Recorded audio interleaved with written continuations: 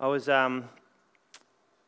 able to this week achieve a feat. Our family was, and the feat was it was quite big. We haven't achieved a feat like this for quite some time, and so it actually happened last night. This final achievement of this feat happened last night, and it was really, really quite exciting. And we finally finished our first jigsaw puzzle for quite some time.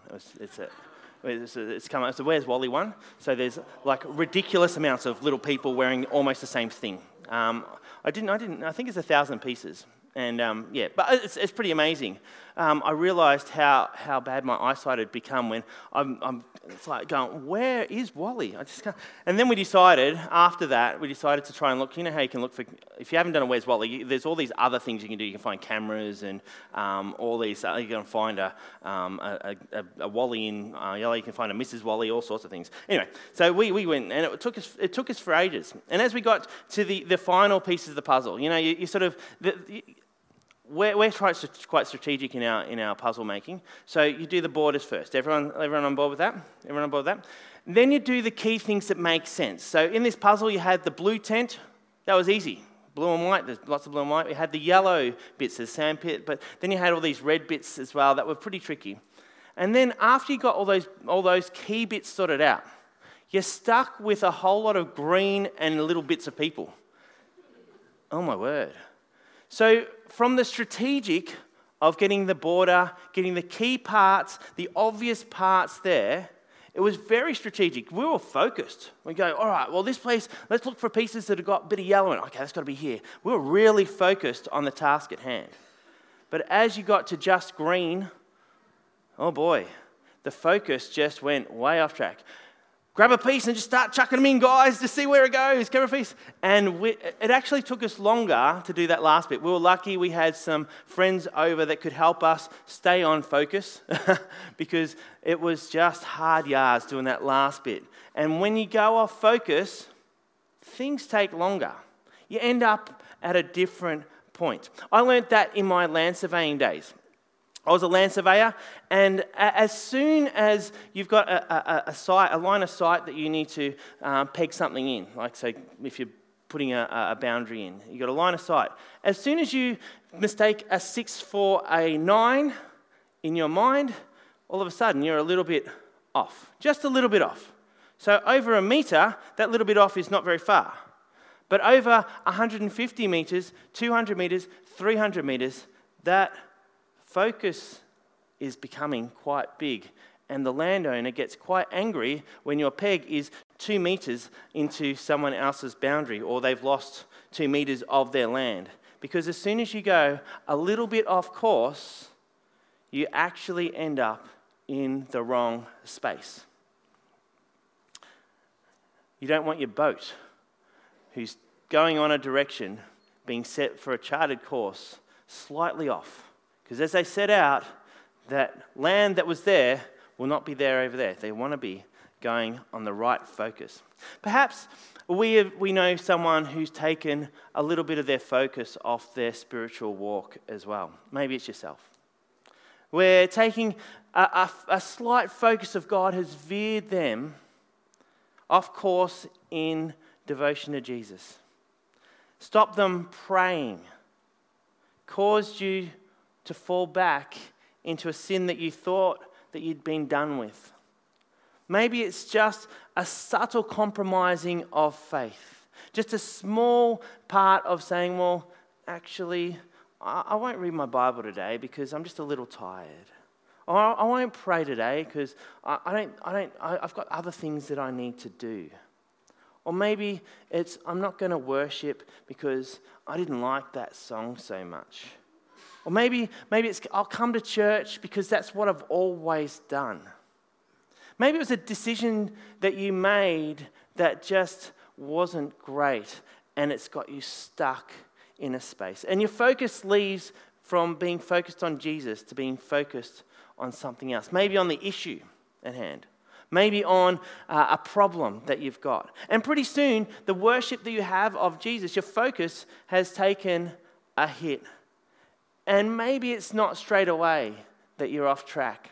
Maybe you still sort of see Jesus in the first week, a month. But as you go, longer and longer, you go, well, I won't go to church this week. I've got something else on.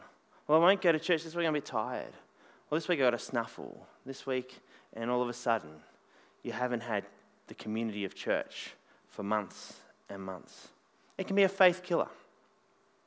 Today, we're going to see how taking a focus off God will ultimately lead you off course, and we're going to look at that through the succession of King Solomon. You'll remember last week we had a look at King Solomon. And this succession of King Solomon, they've lost total focus on God. And it led to a division of the nation. A division that saw the king after king doing what was right in their own eyes, rather than what was right in the eyes of the Lord. So let me pray as we get into this time of looking at this scripture. So God, I pray today you give us understanding, give us wisdom, give us knowledge as to how to stay close to you. We pray, Lord Jesus, that the words that are from Scripture will really grab us today. We ask your blessing over us as we share, as we listen. Speak to us, Lord. Amen. You might want to get 1 Kings out, 1 Kings chapter 12 out, and we'll be looking into that through the sermon today. So if you've got it on your phones or in your Bibles, or if you've memorized it, that's really impressive. Just recall. 3 generations before, we're looking at Rehoboam and Jeroboam. Just 3 generations before this fellow Rehoboam was around, Israel they were pleading for a king. You might remember they were pleading for a king. All they wanted was a king. Why did they want a king? To be like everyone else, be like the other nations. They've all got kings and they do look like they do all right. They look like they do all right. So let's be like the other nations. Regardless of the pitfalls of having a king, they had plenty of warnings. Israel still wanted a human leader. They still wanted someone to lead them.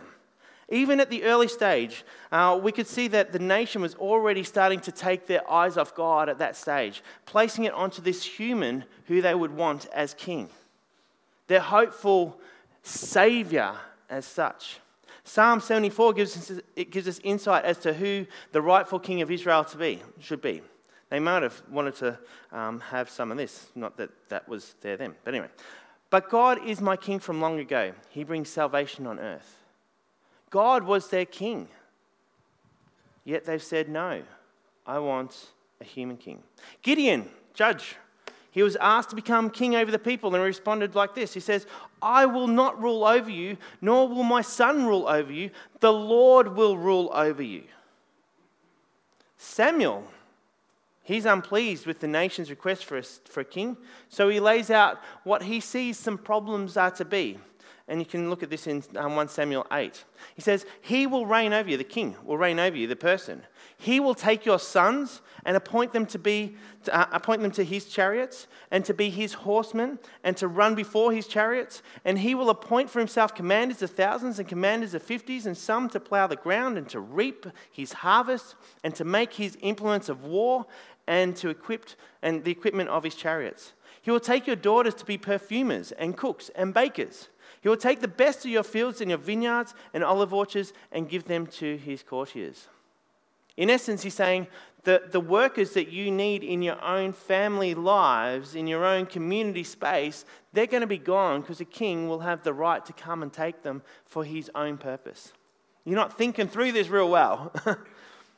There's practical problems of having a king as well as putting our eyes off Yahweh. Yet the people still go, well, we still want a king. They seem to do it all right over there. We still want that king. They believe that having a king would unite the 12 tribes of Israel and form this strong, unified nation like all the other nations. So prior to the kings entering the scenes, the 12 tribes of Israel, they all had a central focus. There was the place where the Ark of the Covenant was. That was their central focus, where Yahweh was housed, I suppose. But the king shifted their eyes off that central focus and put it onto a human. And so as we've started to see over the last few months in this story narrative, Israel in this kingship era hasn't always had a smooth transition. By the time we get to Solomon's reign and how that ended, remember last week we talked about it started pretty well. He was in a good space as a king. The nation was doing pretty well. But by the time it ended, he'd got his focus off God. And by the time it ended, Rehoboam had taken the throne. The dream of the elders of the past of being one nation under the kingship of God, or the leadership of a king. It went from this thought it's going to be awesome to this reality of this ain't going so well now. The monarchy from the end of Solomon's reign starts to become the nation's downfall.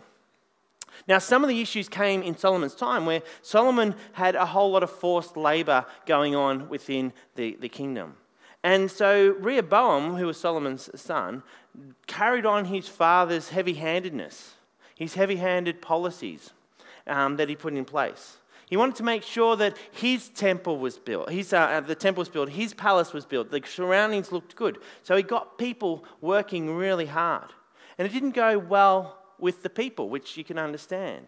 And there's a fellow that comes along. His name's Jeroboam, no relation, but just really similar names just to make it really tricky for us. And he comes along and tries to change that narrative. Now, Rehoboam and Jeroboam are not related. Rehoboam was Solomon's son, and we looked at Solomon briefly last week.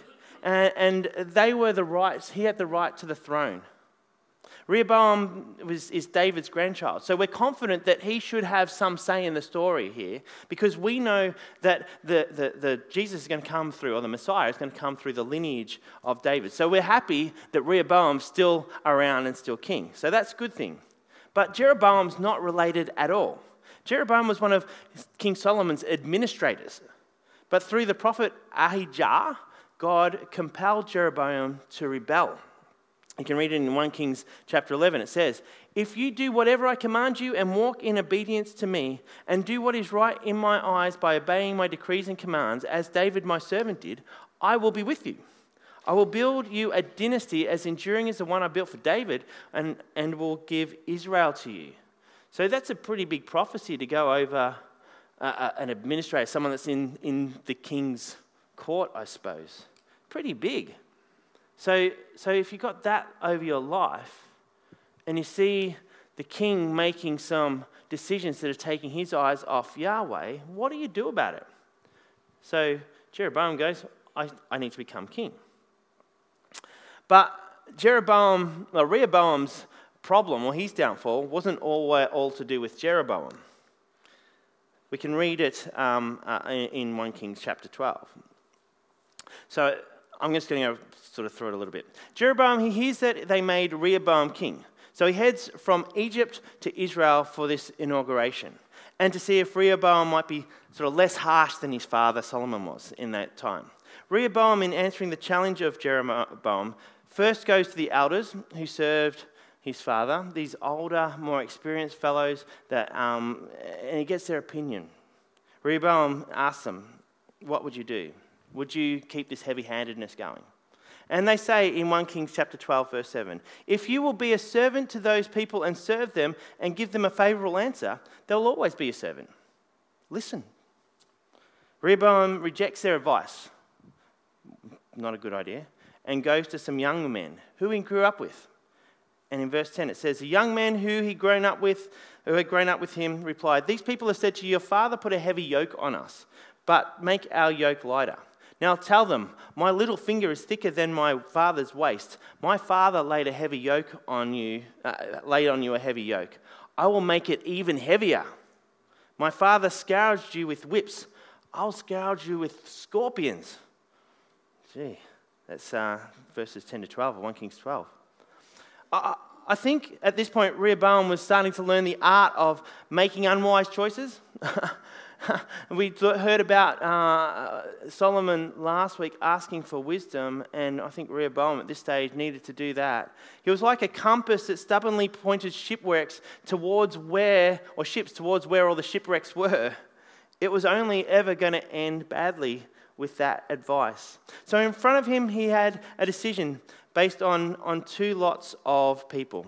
Those who were willing to share what he didn't want to hear, and those who were people that wanted to tell him what he wanted to hear. So what does he do? Listen to the wise people that sort of makes him have to change what he's thinking? Or listen to those who are his friends, the people he knew that we were growing up with? Now, Rehoboam showed all the shortcomings of an arrogant teenager who thinks they know better, and he rejects the advice fully of the wise men that were entrusted to him, and he takes the advice of his peers. He totally misread the room when it came to make the monarchy being liked in society. It's only going to turn badly. Because that led to the people saying, well, I think Jeroboam will be a better king. So this is at the point in Israel history where they go, well, we can't follow him. So they split and they divide. The Israel nation divides. And we think, oh no, this isn't going to be good for anyone. But they're sick of being treated in the way that Solomon had ended up treating them and how his son's now treating them. So they say, we believe that Jeroboam will lead us better. There wasn't a big conflict or anything. And we're glad that Rehoboam's still in the picture because of the lineage thing. But Jeroboam takes 12 of the tribes to form the nation of Israel in the north. And the tribe of Simeon is melded into the tribe of Judah, and they form Judah in the south. And like that, this 12 tribes that were looking for a king to unite them is all of a sudden a mess. They're split. And they're now two kingdoms, northern and southern. Now, when you read beyond this point in the book of Kings and you might hear that you get two kings, and so it becomes a little confusing. So this is why it becomes a little confusing. There's two nations that they're talking through. So as you read through, you need to sort of have a little bit of that understanding. But over the next 200 years or so of Israel's history, there was only one of the kings, Jehu. He lasted 28 years, and he had the title of, I did all right. I did all right. Didn't do good, I did all right. All the rest of them, I did evil in the eyes of the Lord. It didn't go well. In the south, in Judah, over 530 years or so, there was only 6 in the 20 that were seen to be doing right in the eyes of the Lord. 6.5 kings out of 39 isn't a great strike rate. Do you think at some stage the nations would have got the idea that perhaps they've taken their eyes off the Lord a little bit too much, and they've put all their eggs into one basket of a human? See, taking their focus of God, they mightn't have realised it at the start. It only made a little gap. But as soon as they got years and years down the track, wow, they were far away. Division was bad for the nation. Division's not a great place to live anyway. Division robs us from joy. You might know that in your own life. Division in the church undermines a church's witness in the community. Division in your own heart dashes hopes and dreams. Divisions rob the soul. But unfortunately, it's all too common. And the church, not just this church, the church globally has taken a hit in society for it. Too many churches have disintegrated because of power struggles or a feud or a disagreement, and have not been willing to find a place of peace in the difference. And much of the time, it's over an issue that stops us from putting Jesus in the center. Jesus said, any kingdom divided against itself will be ruined, and a house divided against itself will fail. You can find that in Luke 11. Jesus said this in the context of speaking to the Pharisees, and they were accusing Jesus of casting out demons by the power of Beelzebub, which is a demon himself. Jesus is essentially saying that if it would be counterproductive for Satan to oppose himself, as it would just undermine his own authority. Instead, Jesus is saying that by casting out of demons, it's actually the arrival of a new kingdom coming. God's kingdom, one kingdom. He's making a statement about the importance of the unity of people within the kingdom of God. Because if the kingdom of God is to advance, it will need to be a kingdom that is not set against itself. It'll be a need to be a kingdom that is not divided. There's plenty of forces that are against the kingdom of God. And the church's division can't be one of them. The church needs to show that we are united in Christ. I don't know if I've told you the story of some of the things we did at Newport Baptist Church. Newport was just a reasonably small church, but we were in there was a whole lot of churches all in and around that were within the same space. Every year at Easter, we would gather together as churches to do a sunrise service and a main service. And it was wonderful because it was not just the Baptist church, this is all the churches. We had the Anglicans, Catholics, Churches of Christ, Baptists, we had all sorts would come together, and it was a real blessing. It was fantastic, where we would worship together. And so we'd have this worship in the park, and people would just come past and go, oh, who's running this? And we'd say, it's the churches, not one church, the churches. And they'd say, this is fantastic. We did alphas together, we did all sorts of things together because we're all talking about the kingdom, not about our church. It showed something special was going on in that area, that we didn't have a monopoly on wanting just that people. So what can we do as a community and as individuals so that we don't lose our focus on God and end up off course? I want to run through 4 quick principles that we can learn from the division of Israel. The first one is be careful who you listen to. Rehoboam, he made some pretty vital mistakes, didn't he, in the way that he listened. He rejected the advice of his elders and took on the advice of his peers that he grew up with. Now, this is not to say that everything from people your own age is not going to be worth listening to. And it's not to say that everything that someone who's older than you is going to be worth listening to. It's not to say that at all. But as we read of Rehoboam, one key mistake is that friends generally are predisposed to telling us what we want to hear because they don't want to hurt you. We have a predisposition to hearing truth, regardless of whether it's truth or not. So as your friends come and talk to you, unless you've got this understanding that actually iron sharpens iron, quite often we'll hear something that we just want to hear. Our friends want to please us. Proverbs 27:6 says, wounds from a friend can be trusted. Wounds from a friend.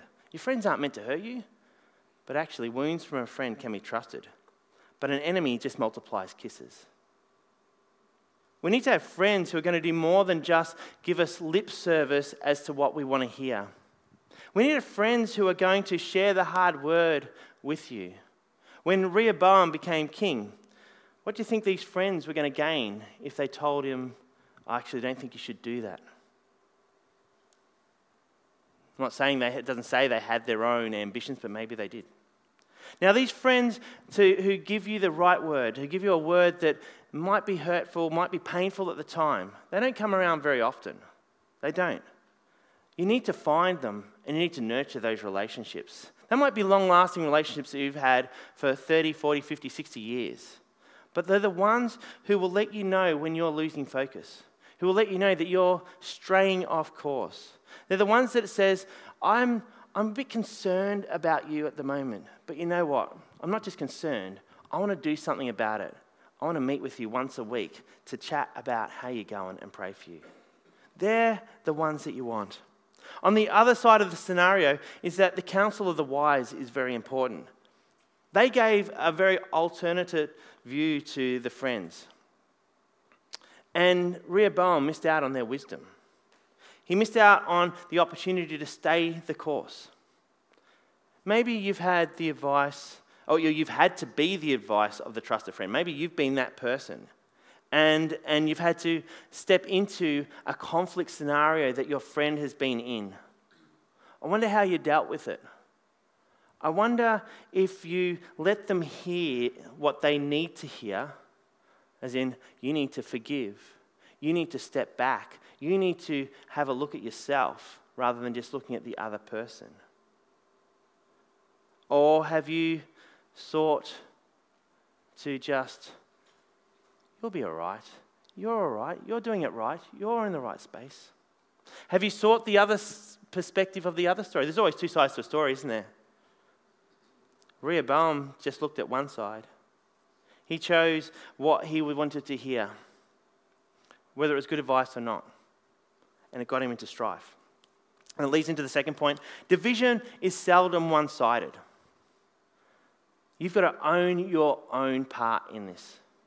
From the beginning of the story, it appears that Rehoboam is completely in the wrong. But when you look at the wider story of it, go home and read it all, Jeroboam is told by a prophet that he would be a king. So at that point, Jeroboam goes, Ripper, I'm going to be king. And he goes about trying to make himself king, trying to take Solomon's kingdom from him. He had no right to it, but because he got told this, he went, instead of waiting for God, he went on his own way. He failed in his attempt to become the king, to dislodge Solomon, and he had to flee for his own life. So when he comes back, he ends up getting what he was after in the end, some of that kingdom, most of the kingdom, 10 tribes. So in God's goodness and wisdom, he keeps Rehoboam in the lineage to help us to understand the lineage of Jesus. But once you've gone off course that little bit, you can end up getting a long way from the destination. And I feel like that was Jeroboam's issue. As his reign started, and to make sure it was able to keep people focused, rather than point them to God, let them go back to Jerusalem to worship, he makes 2 golden calves and he sets them up for the people to bring their sacrifices to. Where have we heard about this before? This didn't work the first time, people. They started veering off track very quickly. 1 Kings 12:30 says a similar thing. This became sin. As soon as the idol started coming out, it becomes something that takes our eyes off Jesus. Because that's what sin is. Sin is turning our back on God and going a different way. It's not just all the bad things we do. Making a sacrifice to a golden calf is a bad thing. It's not honouring of God. But we've already dishonoured God by turning our back on him and saying, this is what we should be doing. So God sends Jeroboam, another prophet, to confront him. The role of the prophet was to bring people back to God, and Jeroboam needed this. Yet this was going to come at a cost. And the result of this comes in 1 Kings 13:33. Even after this, the prophet, Jeroboam did not change his evil ways. Come on, Jeroboam. He'd gone so far off course, it feels like there was no way back. If we don't hear the story of the prophet, you probably just think, oh, he's pretty strong in his leadership. I'm going to do this, and this is what I'm going to do. However, we hear that there's another side to the story. Jeroboam rejected the prophet. Jeroboam wasn't willing to admit he had a problem, and he had to accept ownership for his own mistakes. And it led to his downfall. Division is seldom one-sided. Take control of what you can take control of. What's your part in it? The third thing is that division impacts generations to come. Starting out a little bit off course means you're going to get to the end point way offline.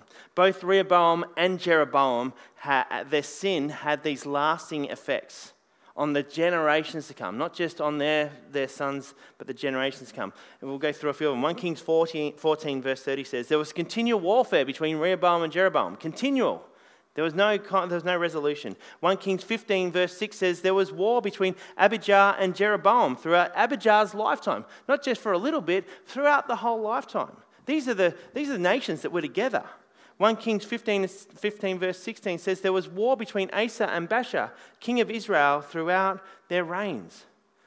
These were a united kingdom. The whole idea of the king was to unite them, and they became a divided kingdom that fought against themselves. The narrative of Israel and Judah continued to be one of dissension and pain, and they just got further and further off track. See, the division took place in 930 BC, and it continued to be this contentious relationship since then. We might remember Jesus' ministry, he encountered the Samaritan woman at the well. Jesus was going from Jerusalem to Galilee, and to get there, you have to go through Samaria, which is where the experience happened.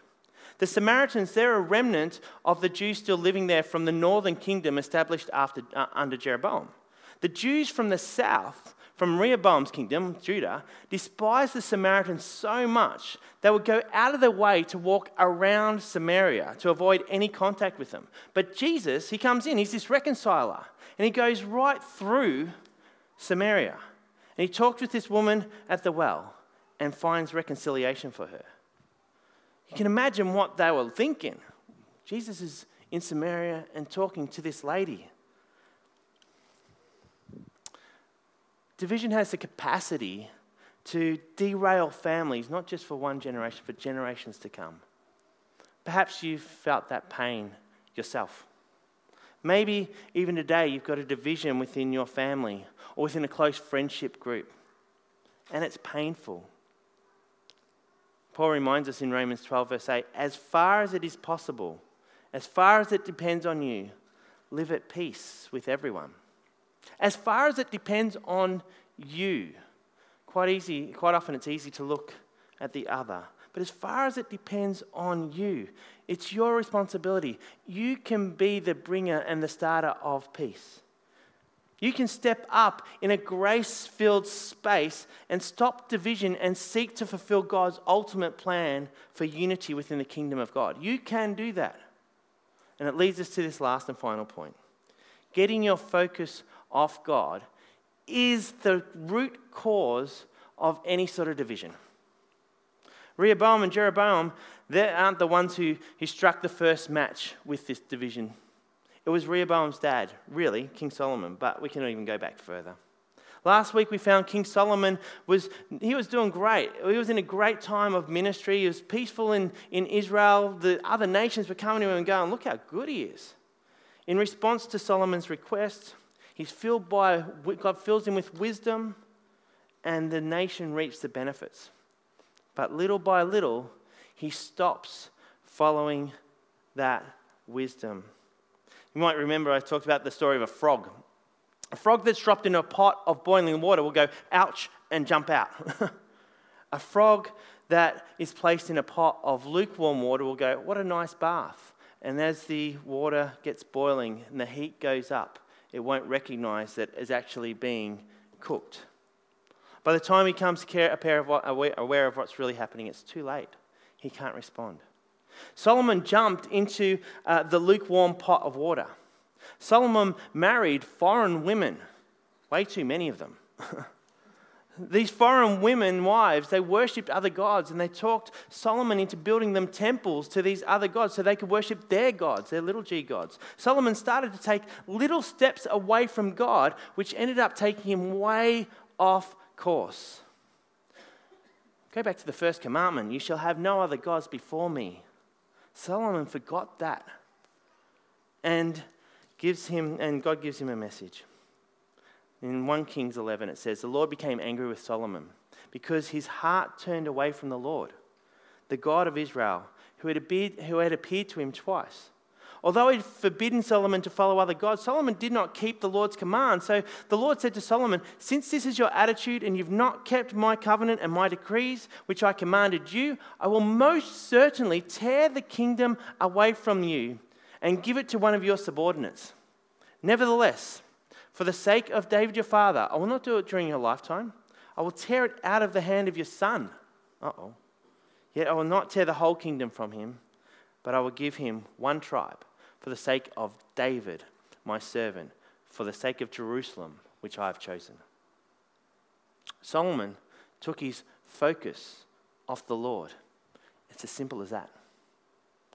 The most important thing we can do as a church is to realign our gaze towards Jesus, to walk humbly before Jesus. We may have different ideas. We may have different answers. We may not think the same way. That's okay. But what's not okay is if we take our eyes off Jesus. The single greatest thing I can do as your pastor is to humbly walk closely with the Lord. Husbands, the single greatest thing you can do for your wives, walk closely with the Lord. Wives, it's the same for you. Parents, for your children's sake, walk closely with the Lord. In your school, in your workplaces, in your streetscape, wherever you may be, our core defense of division is humbly worshipping our Lord. Jesus says a house divided cannot stand against itself. The opposite is true. A house united will withstand the hurricanes that come at it. Be united humbly before God. I said earlier that we need to be praying for the decision that we're making regarding Upway. Our prayer needs to be that we are united, regardless of outcome. Regardless of outcome, that we're united, that we may see the other point of view, but to be a church that continues to seek God. So this morning, let me finish in prayer, and a prayer over each of us that are here. For those of you who have joined online, I want to pray for us as a church, that we may be unified as one, and that we may be a great witness to the community around us. So Lord, my prayer today is for a unified church, that we may be able to keep our eyes focused on you, Lord, that we may humbly deal with situations of conflict, that we may seek right and wise counsel, not just what we want to hear.